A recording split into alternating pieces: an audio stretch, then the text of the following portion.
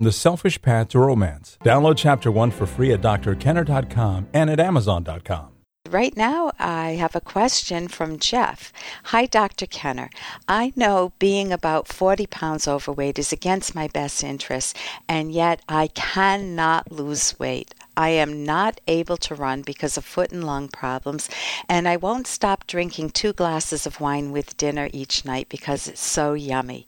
But I really do consider it immoral, yet I don't feel guilty. Can you explain this behavior? Jeff, whenever I have a contradiction like that inside of myself, it's like, well, I know I should lose weight, or I know I should exercise more, but darn it, I don't feel guilty. Or I know I shouldn't eat this Java chip ice cream, but darn it, it's so good, and I don't feel guilty.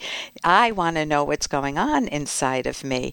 And if I say, I know this is immoral, Ellen, it's not helpful. It doesn't motivate me to take the steps to make the changes, to make the lifestyle changes, and to adopt something really wonderful, which is an I can do it spirit.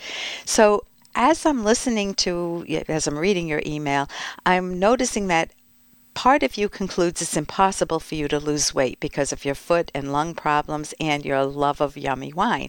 Another part of you wants to lose weight and to be more fit and to feel the pride that comes with working toward and achieving that goal, Jeff, because otherwise you wouldn't have emailed me. So I want to address your question specifically. If you feel no guilt about acting in ways that don't promote your longer range health and happiness, then it's up to you if you want to take the next step. The next step would be to introspect more, to uncover the thoughts behind your contradiction. If the contradiction is I'm sabotaging my own self-interest and my longer range happiness, and heck, I don't feel guilty. And the first stage of change is not changing your diet or anything. It's raising your awareness, asking yourself, am I willing to do some deeper thinking about this? That is the first stage of change. It's a heightened awareness of what the issues are underlying what you're observing and what you're feeling. And here are some possibilities for not feeling guilty. Number one. Hey, I got to interrupt this because we've got to pay some bills. 30 seconds, that's it. A very quick ad, and then Ellen will be back. Romance. Ugh, I wish guys knew more about what we want from a relationship. Boy, I wish I knew more about what I want. Where's that ad I saw? Here it is. The Selfish Path to Romance. A serious romance guidebook. Download Chapter 1 for free at selfishromance.com and buy it at amazon.com. The Selfish Path to Romance. That is interesting. Here are some possibilities for not feeling guilty. Number one, maybe you haven't named all the delicious I'm saying delicious when this is an eating issue, naming the benefits of losing the weight. Really getting in touch with the most profound, the deepest values of why you want to lose weight. Not why other people in your life want you to lose weight, but why you want to lose weight. What would it give you if you saw yourself 4 months from now and you were at a better weight with better eating habits and maybe a tad less wine? What would that give to you? And also getting some exercise in there. What do you like about that? Would you like looking in the mirror better? Would you be able to breathe easier when you walked upstairs? Would your muscles feel stronger? Would you be a better role model for your family, for your kids? You want to name the important benefits to you, and one of my favorite researchers in this area is Dr. Judy Beck, and she talks about writing out on little index cards she calls them benefit cards, all the benefits to you, and carrying them around with you so you don't just see the alleged short-range benefits, the wine tastes yummy, or, I'm protecting my lungs and my feet from further damage by avoiding running. Another point that you want to be aware of is, we all do this, we have something called permission-giving beliefs. If you listen to the words even in your email, I cannot lose weight. Well, if you've concluded that, your subconscious will say, well, there you go. You can't lose weight. Don't even try. I won't stop drinking yummy wine. I can't exercise. So your subconscious takes you seriously. These are called rationalizations or permission-giving beliefs. They give you permission to continue acting in the self-destructive ways that you are. And so I used to say, I'm not an exercise person. That was a permission-giving belief. When I decided to abandon that, I started exercising, and it's wonderful.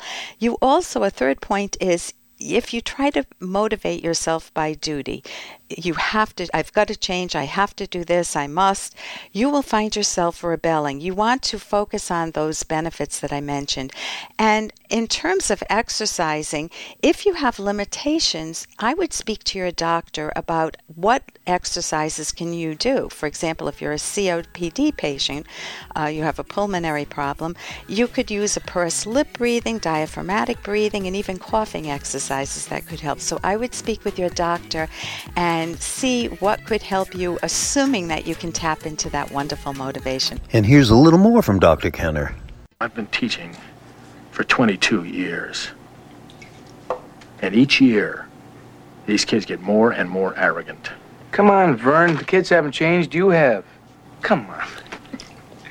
Listen, Vern, if you were 16, what would you think of you, huh?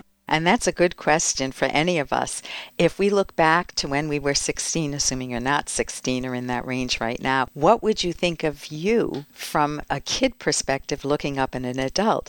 Now, it's true that if you're teaching for 22 years, it's possible that you have seen a deterioration in the culture, that you're seeing over time kids not being respectful, they're on their cell phones, they're chatting with each other. In the old days, we used to pass notes to one another. But it could be that the disrespect is there, that they don't value the education.